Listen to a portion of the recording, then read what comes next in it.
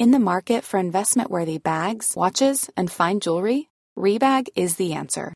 Rebag is a luxury resale platform where each piece is carefully inspected by experts to ensure quality and authenticity. Use Rebag to buy and sell finds from the world's top brands, including Louis Vuitton, Chanel, and Cartier. Head to Rebag.com and get up to 15% off your first purchase as a member with code REBAGNEW. Shop today at Rebag.com. That's REBAG.com. And use promo code REBAGNEW for up to 15% off your first purchase as a member. Hey, I'm Ryan Reynolds. At Mint Mobile, we like to do the opposite of what Big Wireless does. They charge you a lot, we charge you a little. So naturally, when they announced they'd be raising their prices due to inflation, we decided to deflate our prices due to not hating you.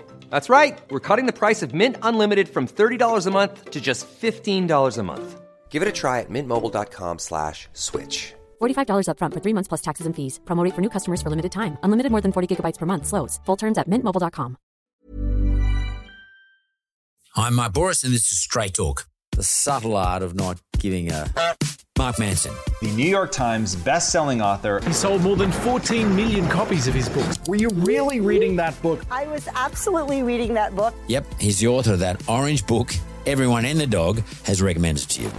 Why is the word being changed around? UK is fine, Australia is fine, New Zealand is fine. You know, Americans were prudes. In Australia, we couldn't give... We love that word.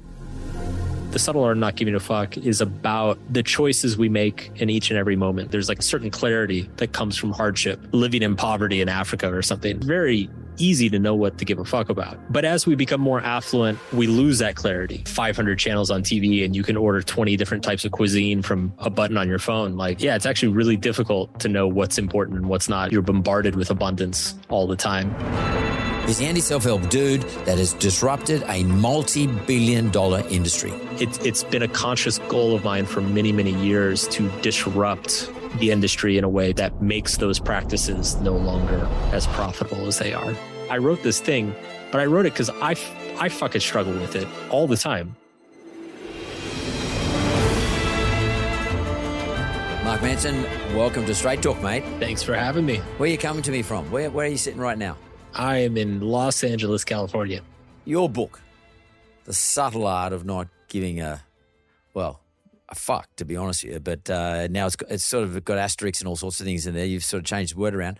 Why is the word fuck being changed around? It's an American thing. You know, Americans were prudes distributing the film through Universal in the UK. And they said that UK is fine, Australia is fine, New Zealand is fine.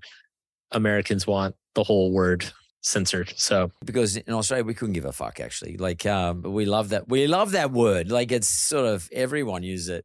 You know, I sometimes could. Well, it's funny. I'll be interested to hear what you got to say. But sometimes I get criticised a little bit on through the usual socials or the haters come at me because I do swear all the time, and but only because that's how me and my mates talk, and I'm not trying to produce anything extra other than how I normally talk with my mates. Well, like you, I don't give a fuck. It's, that's the beauty of the internet, honestly, you know, and I started out blogging and I engage most of my audience through the internet is you get people from all over the world. And if they don't like it, fuck off. Yeah, fuck off. They don't have to read it. As in my brother used to always say to me, cough. And I used to say, what do you mean cough? He said, as in fuck off.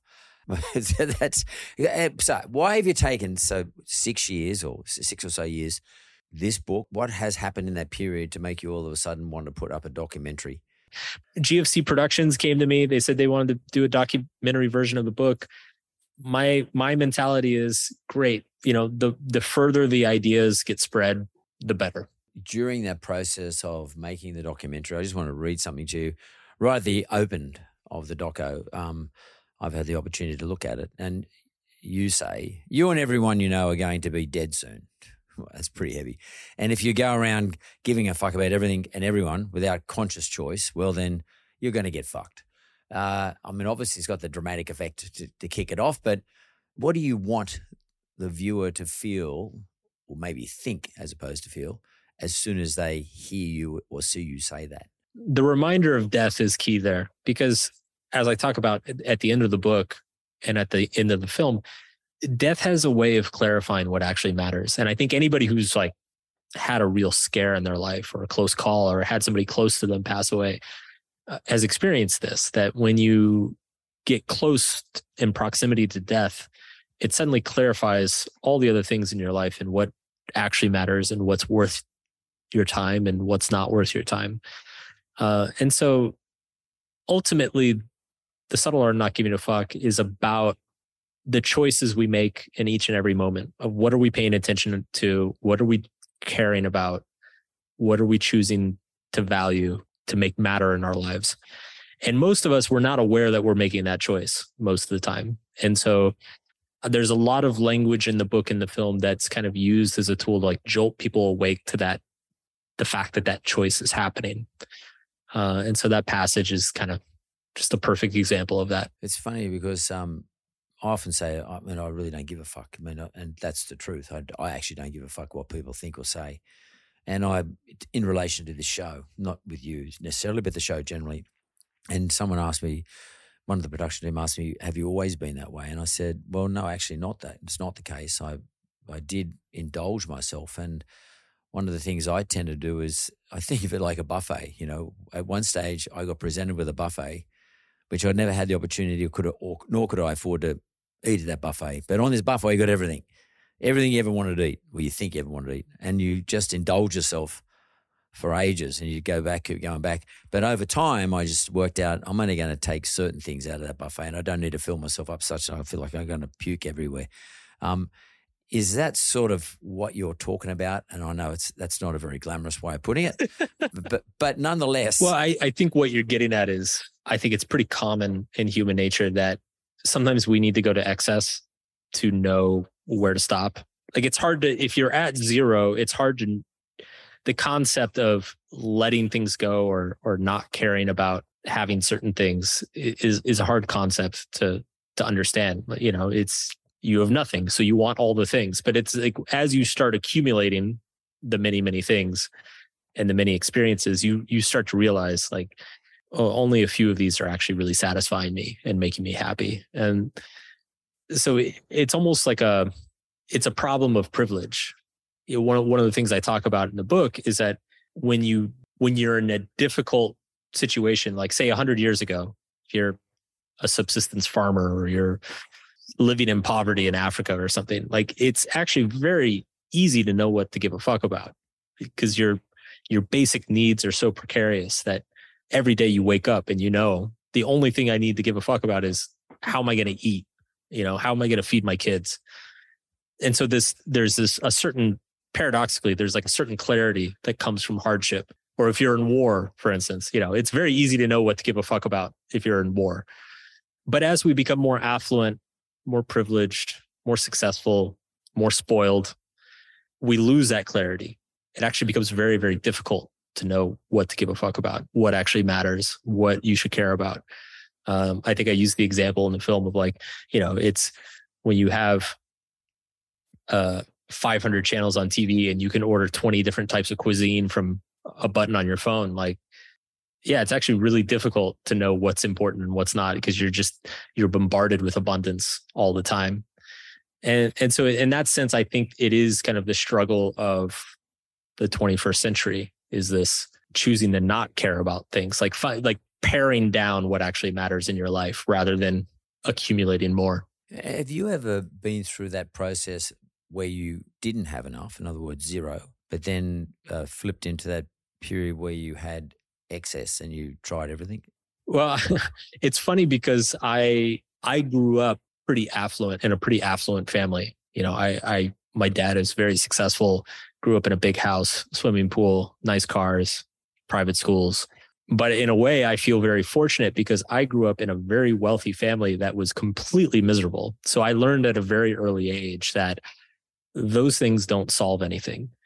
And in fact, my parents, I think they used materialistic things to distract themselves from a marriage that wasn't working, from a family that was a little bit dysfunctional, from kids that were struggling or who were not happy. So I got these lessons backwards because I got to my 20s and I almost like voluntarily, I don't want to say I lived in poverty because I didn't. But I mean, I was broke and it was very voluntary, living broke. Like I my parents wanted me to go get a job and put on the suit and everything. And I was like, I'm just going to bum around and build a website. And I'm fine with that. I'm fine having no money for a while. But do you think you did that because you always knew that you could fall back on your parents? Yes, there was definitely a safety net under me. And I always knew that if shit really hit the fan, yeah, you can go live with mom or dad. So yeah, that's why I say I don't think it's accurate to say I lived in poverty. I was broke, but I had a college degree. I had friends with good jobs that were helping me out. At the same time, it was very much like I would have rather died than than gone back and asked my dad for money. That was so shameful for me at the time. I went into debt before that. So yes and no. To me, it was emotionally and mentally important, psychologically important that I felt like I was doing this on my own. So a lot of the decisions we make are driven by our emotions. And you talk a lot about that. I know you're not a psychologist, but how did you become a person who could recognize these psychological things about yourself? I always had a knack for it. I remember my dad telling me when I was young, telling me that I don't remember the exact situation, but I remember I was probably 12 or 13 years old. And I remember we were coming back from church. I grew up in Texas, and so it was very religious. And we were coming back from church, and I remember telling my dad that I thought somebody he was talking to was lying. And my dad was super impressed. And I remember him telling me, he's like, you have a knack for seeing people, reading people. But I was always interested in psychology, self-help. I started reading a lot of self-help as a teenager and on into my 20s. In my 20s, I got more into psychology, philosophy. I got very much into Buddhism, a lot of meditation in my 20s. Used to go on meditation retreats and studied at a Zen center. These were always just kind of hobbies and passions for me. And I never really intended to make a career out of it. I started blogging on a lark and really just wrote about these topics because they were the topics that I was really interested in and would read a lot about. And it just kind of snowballed from there. It's funny because I now have friends who are psychologists, do have PhDs in psychology, and I've had conversations with them. And it's really funny because of my blog and my platform and my audience, I have this incredible data set.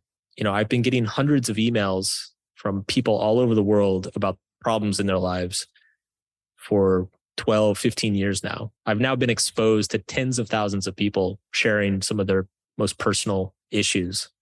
It's just I feel incredibly fortunate to, first of all, be trusted by that many people. But second of all, from just kind of a more, I guess, academic point of view, just have access to all that data. Seeing that a teenage girl in India is very much concerned with the exact same things as a teenage girl in Germany and a teenage girl in Australia and a teenage girl in Canada.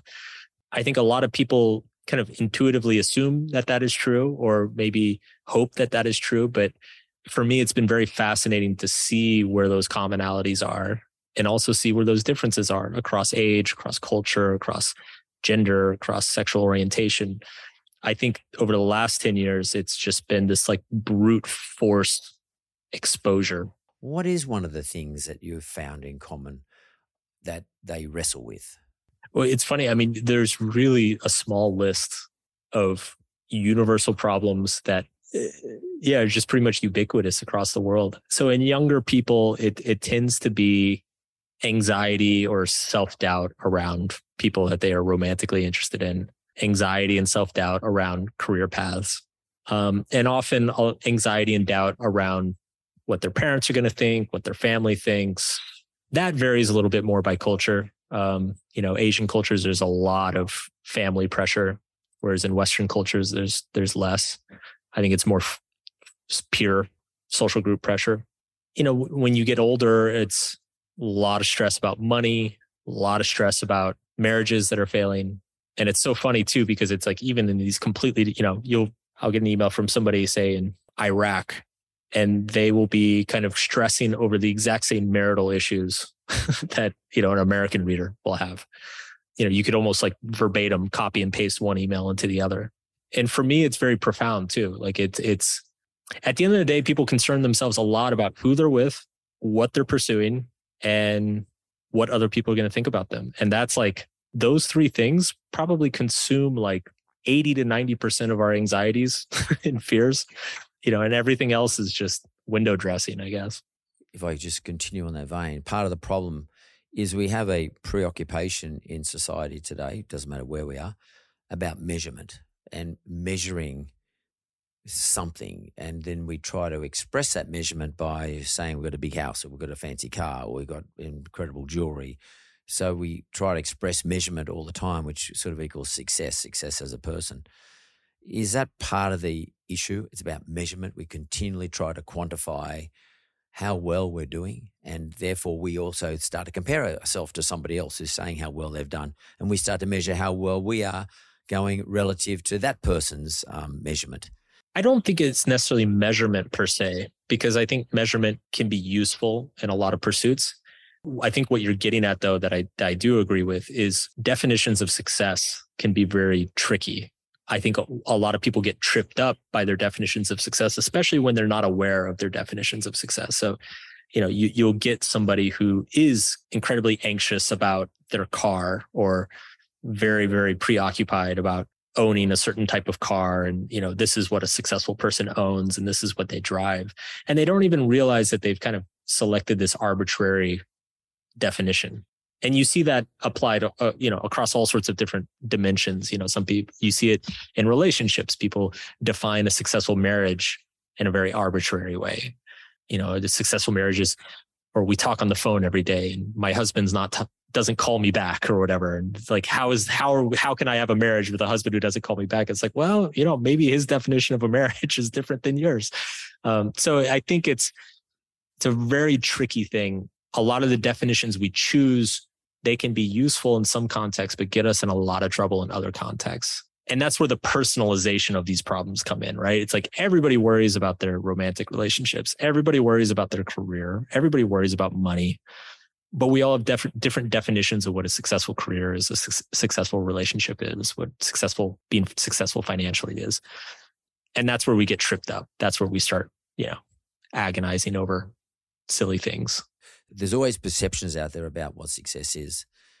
People who are successful, whether it's money or in marriage or relationships or whatever it happens to be, don't suffer.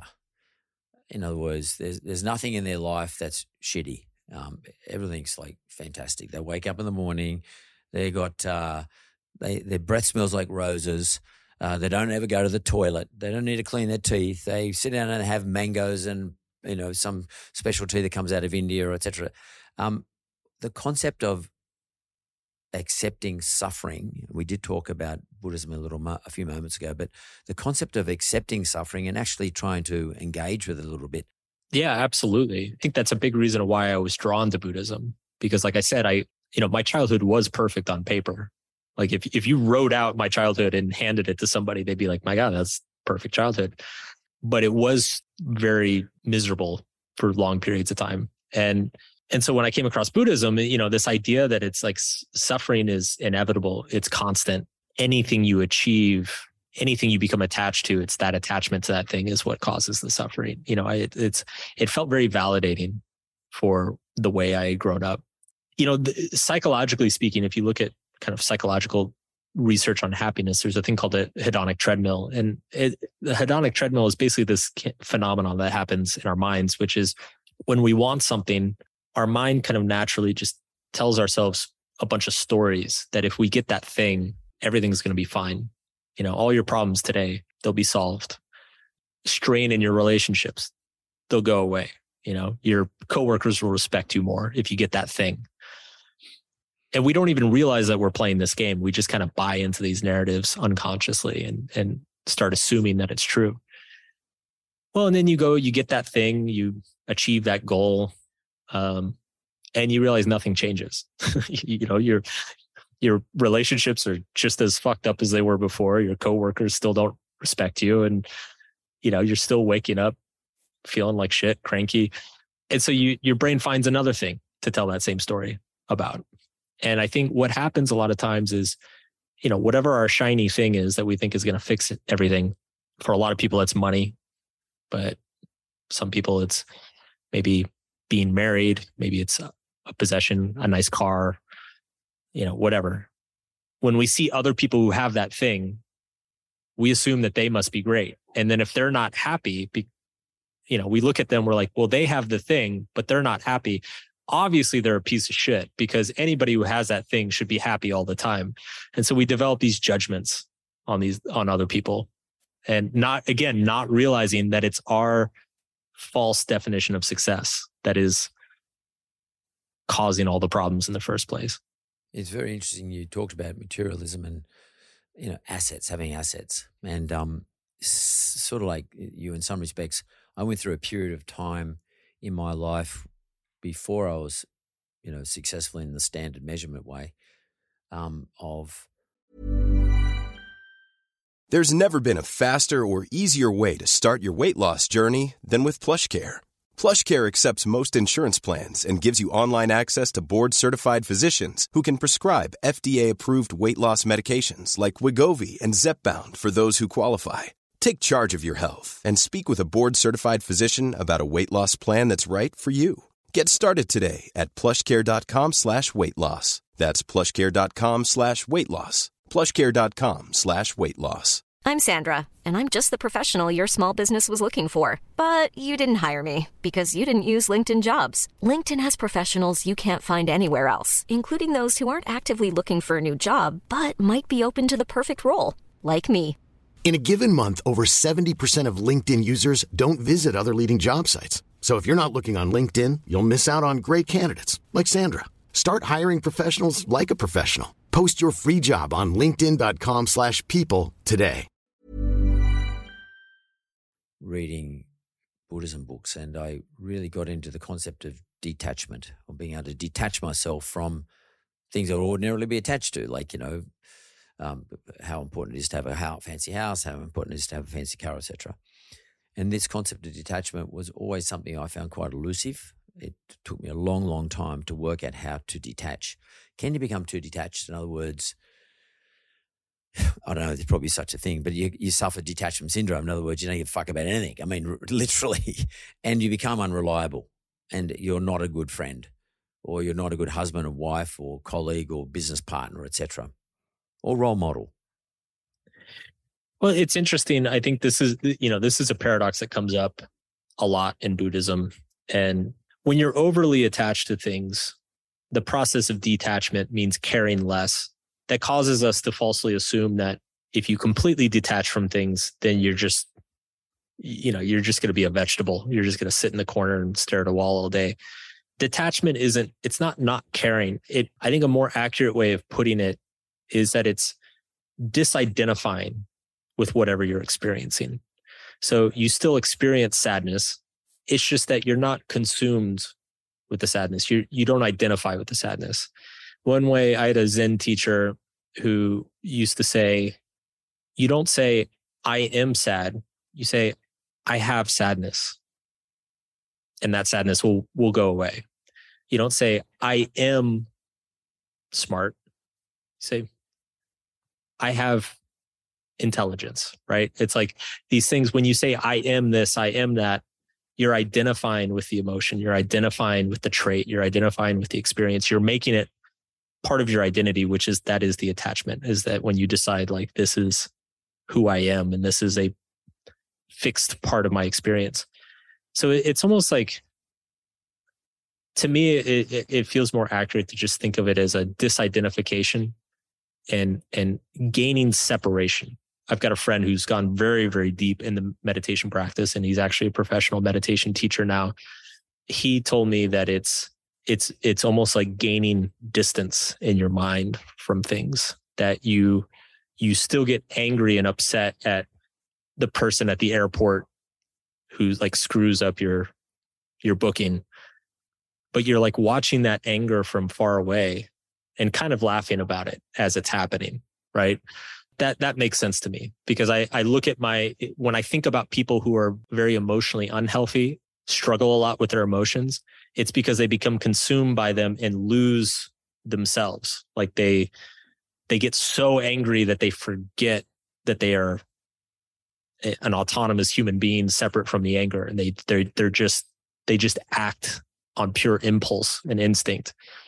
The way we think of maturity is that you learn to feel the anger, but not punch a hole in the wall, or not hit somebody in the face. You feel the anger, you identify the anger, and then you choose different actions. And I think meditation is just taking that another step further of like the anger arises and you just kind of watch it and you're like, oh, look, it's anger. You detach by actually stepping back and having a look at the emotion that is confronting you or that you are feeling, and just acknowledge it. And but don't act on it. Don't indulge in it, and don't. I think this is what you're saying. Just don't indulge in it. Don't flood yourself with emotion. Just step back and recognize it because it's there. We all get angry or whatever, disappointed, whatever the case may be. But if you can just somehow manage to recognize it and not let it take control of you, it's a bit like putting your hand in the box, because sometimes you've got to take out the emotion as well.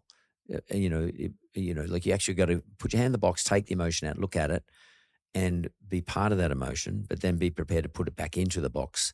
And I say it to my kids all the time. I got 4 sons. It's interesting. You're talking about, how you grew up. I got 4 sons, and they're, around your age, a little bit younger, one's older. And they often say to me, and I raised my sons by myself, and they often say to me, they all live with me, and they say to me, Dad, we don't want to be like you. We don't want to, because, I was a kid from a pretty ordinary background, and I saw shiny cars and shiny things, and I thought I had this idea that the harder I work, the more things I can have. That became an important thing to me. That's all I saw in front of me, and I chased all these things. But I missed a lot of things in life. I didn't spend enough time with my family, important things. And my kids say to me today, Dad, we don't want to be like you. We want to have a more simple life. And they're much more emotionally in touch with themselves, relatively speaking. Than I was at this age. And I'm looking at you, you're only in your late 30s. I think, man, it took me a long time to not really give a fuck. I'm in my 60s. And I don't wonder how someone like you is so lucky in your 30s to arrive at this point in your life. It's not maturity, because maturity comes a lot later. It's actual intellect and knowledge. It's actually sitting down, and you've actually sat down and thought this through. So much so that you've written a book and now you've produced a documentary. You've got to a point where you want to pay it forward and share it. How do you feel about that? Do you feel a responsibility? Is it a responsibility you've got to live your life a certain way as a result of that? Well, first of all, it's amazing. It's grateful every day. The responsibility question is a really good question. I struggled with that. So very early in my career, I kind of struggled with that pressure of like, oh my God, I wrote all these things. Now I got to live like this. And it stressed me out quite a bit early on. And this was when my audience was tiny, it was just probably a couple thousand people. And so I made a decision very early on that I'm going to be completely transparent about my own shortcomings and my own insecurities, and let everybody know, like, hey, I don't have this all figured out. I'm still struggling with this as well. And at the time, it's funny because at the time, this was probably 2010, something like that. The self-help industry was still very much like guru based. Like, you've got the guy on stage who's got all the answers. And if you're that guy, like, you can't admit these things. And so I was a little bit anxious about admitting those things or saying those things. But in hindsight, I think it was necessary not only for my own mental health and just sanity, but I think it's actually very helpful for my audience as well, because it creates trust. I don't know. I like to think it gives me a little bit more credibility. When I say like, hey, I wrote this thing, but I wrote it because I fucking struggle with it all the time. And this is what I found helps me. And maybe it helps you, maybe it doesn't, but here it is. I just think in this day and age, people really appreciate that. And they give it a lot more credit, than if I showed up and tried to pretend like I had all the answers. In terms of responsibility, that's another thing, especially when the book blew up in 2016, 2017, it stressed me out a little bit. Like, okay, now I got all millions of people reading me. I got to say the right thing. I got to do the right thing. I have influence. There's responsibility around that. I'd let that influence some of the things that I would write about or say.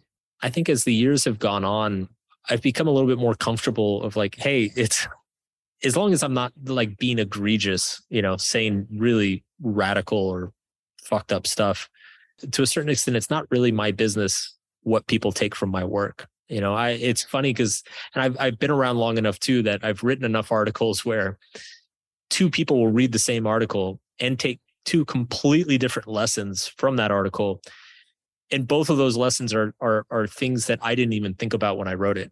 So I've just kind of realized that it's like once you write something, it's just kind of its own thing that exists in the world and people take their own interpretations from it. So I'm trying to be a little bit less fearful around that. I'm kind of in a place where I'm going into the next phase of my career where I want to be a lot less fearful of that. I want to be able to engage people a little bit more openly and not worry so much of like, oh my God, if I write this thing and then somebody goes off and kills themselves, I'm going to get sued and it's going to be horrible and it's going to ruin my life. Like, those thoughts, I don't think it's good to be controlled by those thoughts. I think it prevents me from doing what I do best. I get a heavy sense of honesty coming from you. Like, we'll talk about, the authentic mark and all that sort of stuff, but I feel real honesty in terms of proper virtue, like proper honesty and proper virtue sense. How comforting is it for you around dealing with your fears? How comforting is it for you to be able to be honest? That is not giving a fuck. That's what honesty is. I don't give a fuck because I'm honest. So there is a lot of people in this industry who, I'm not going to say that there definitely are people in this industry who are dishonest, but there are a lot of people in this industry who are also not authentic. They're honest, but they're not really, they're kind of putting on a character. I don't know how you survive in this industry that way. Like it would eat me up. Honestly, it's being open. Again, it comes back to this lesson that I took many, many years ago when I was starting out. Like it's the openness not only is it good for me, it's almost like kind of a therapy for me. It's like this level of openness with in interviews and media and with my audience. I think it's necessary. Like these topics that I write about, they're so sensitive and personal for so many people. You're doing it a disservice if you're not completely honest and authentic.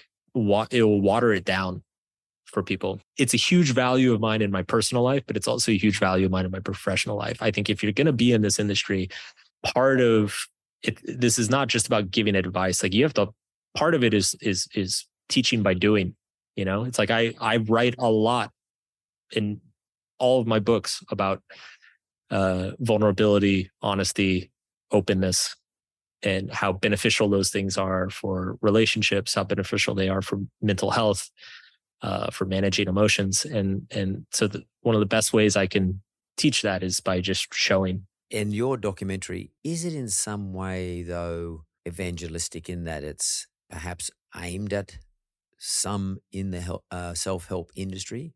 Yeah, a little bit. I've definitely always had a chip on my shoulder about certain business practices in this industry, and I guess certain personality cults in this industry.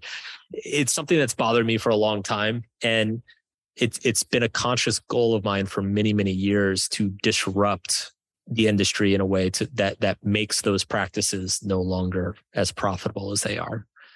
So yes, it is absolutely. I am trying to fuck up some people's shit. Yeah, I love that, man. I'm with you. Because I see it happen here in Australia, at least. People, I won't name names, obviously, but they're well known. They arrive in the country, they fill rooms with thousands of people, and everybody gets wound up for about 2 or 3 days, and then they walk out after their $2,000 or $3,000 lighter in their pocket, and they had a massive rev up, emotional rev up, and then they walk out and they go back to their normal life, and they're completely depressed after it because everything they thought they're going to achieve as a result of going along to this particular event is never going to be achievable for them. And they look at everything. Everything looks wonderful and shiny and healthy and extraordinary and successful and blah, blah, blah. And in some respects, not only do they lose the couple of $1,000 they spend doing it, but they lose their self-esteem within a second. Because a lot of people, what they take from that, I was promised that this would change my life in 3 days, and it didn't. I guess that's my fault. I fucked up because look at all these other people who changed their life in 3 days, and it's very pernicious. And especially when you're in an industry where there are so many emotionally and psychologically vulnerable people. A lot of these people, like it's, again, coming back to the responsibility piece, I hear from people who are deeply depressed, deeply hurt, suicidal in some cases. If you just start making a bunch of like big marketing promises to people like that, like it's to me, it borders on unethical in a lot of cases. The ethical thing to do is to be upfront about these things.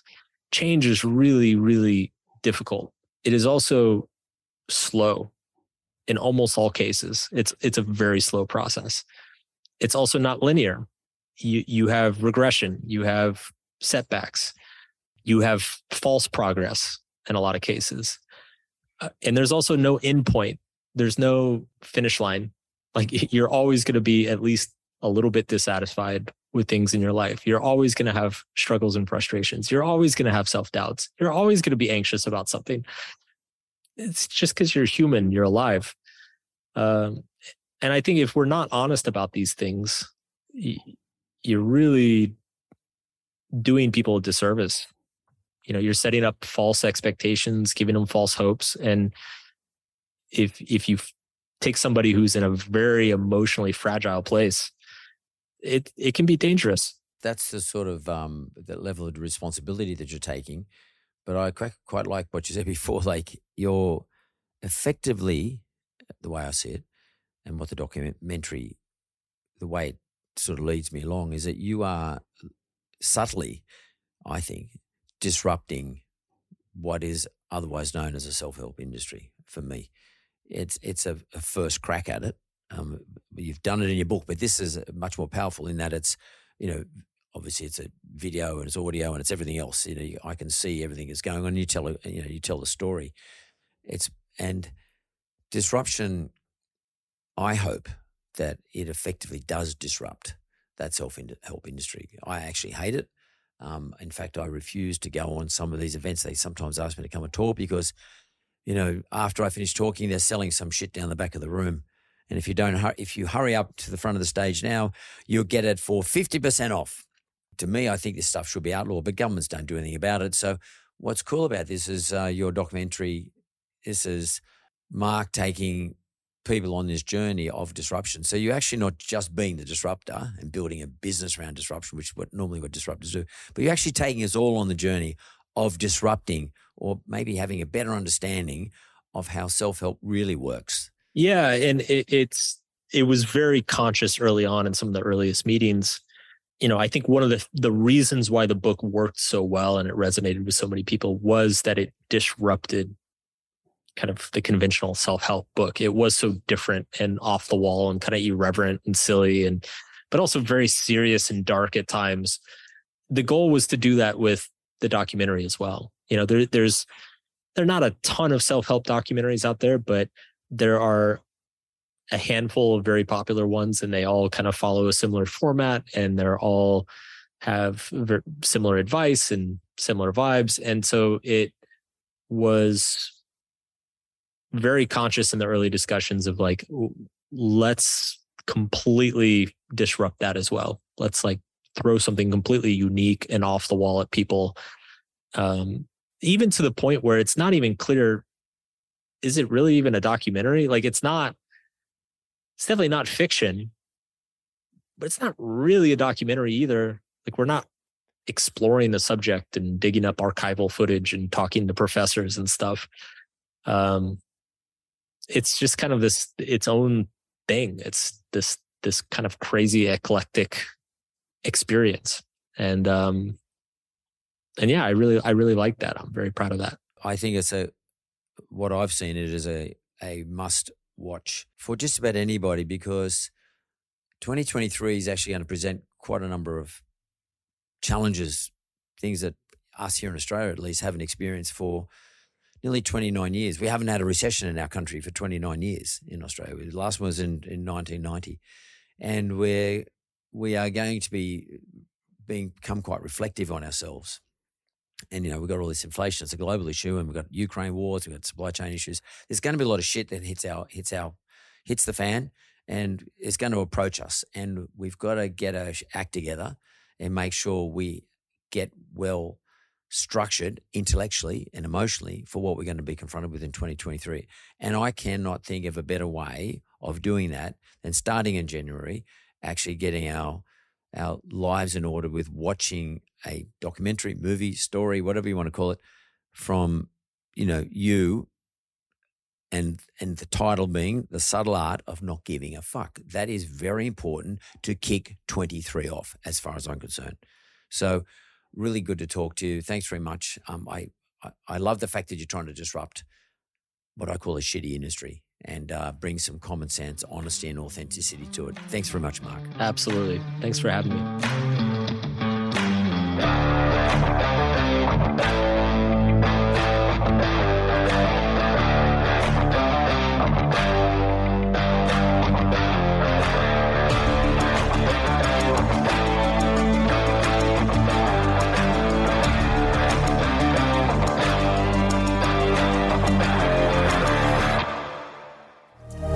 Thank you for listening to another episode of Straight Talk with Mark Boris. Audio production by Jessica Smalley.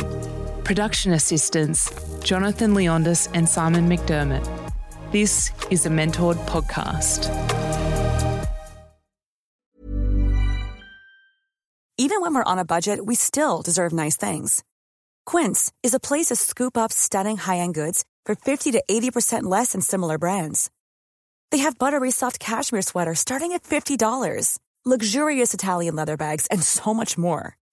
Plus, Quince only works with factories that use safe, ethical, and responsible manufacturing. Get the high-end goods you'll love without the high price tag with Quince.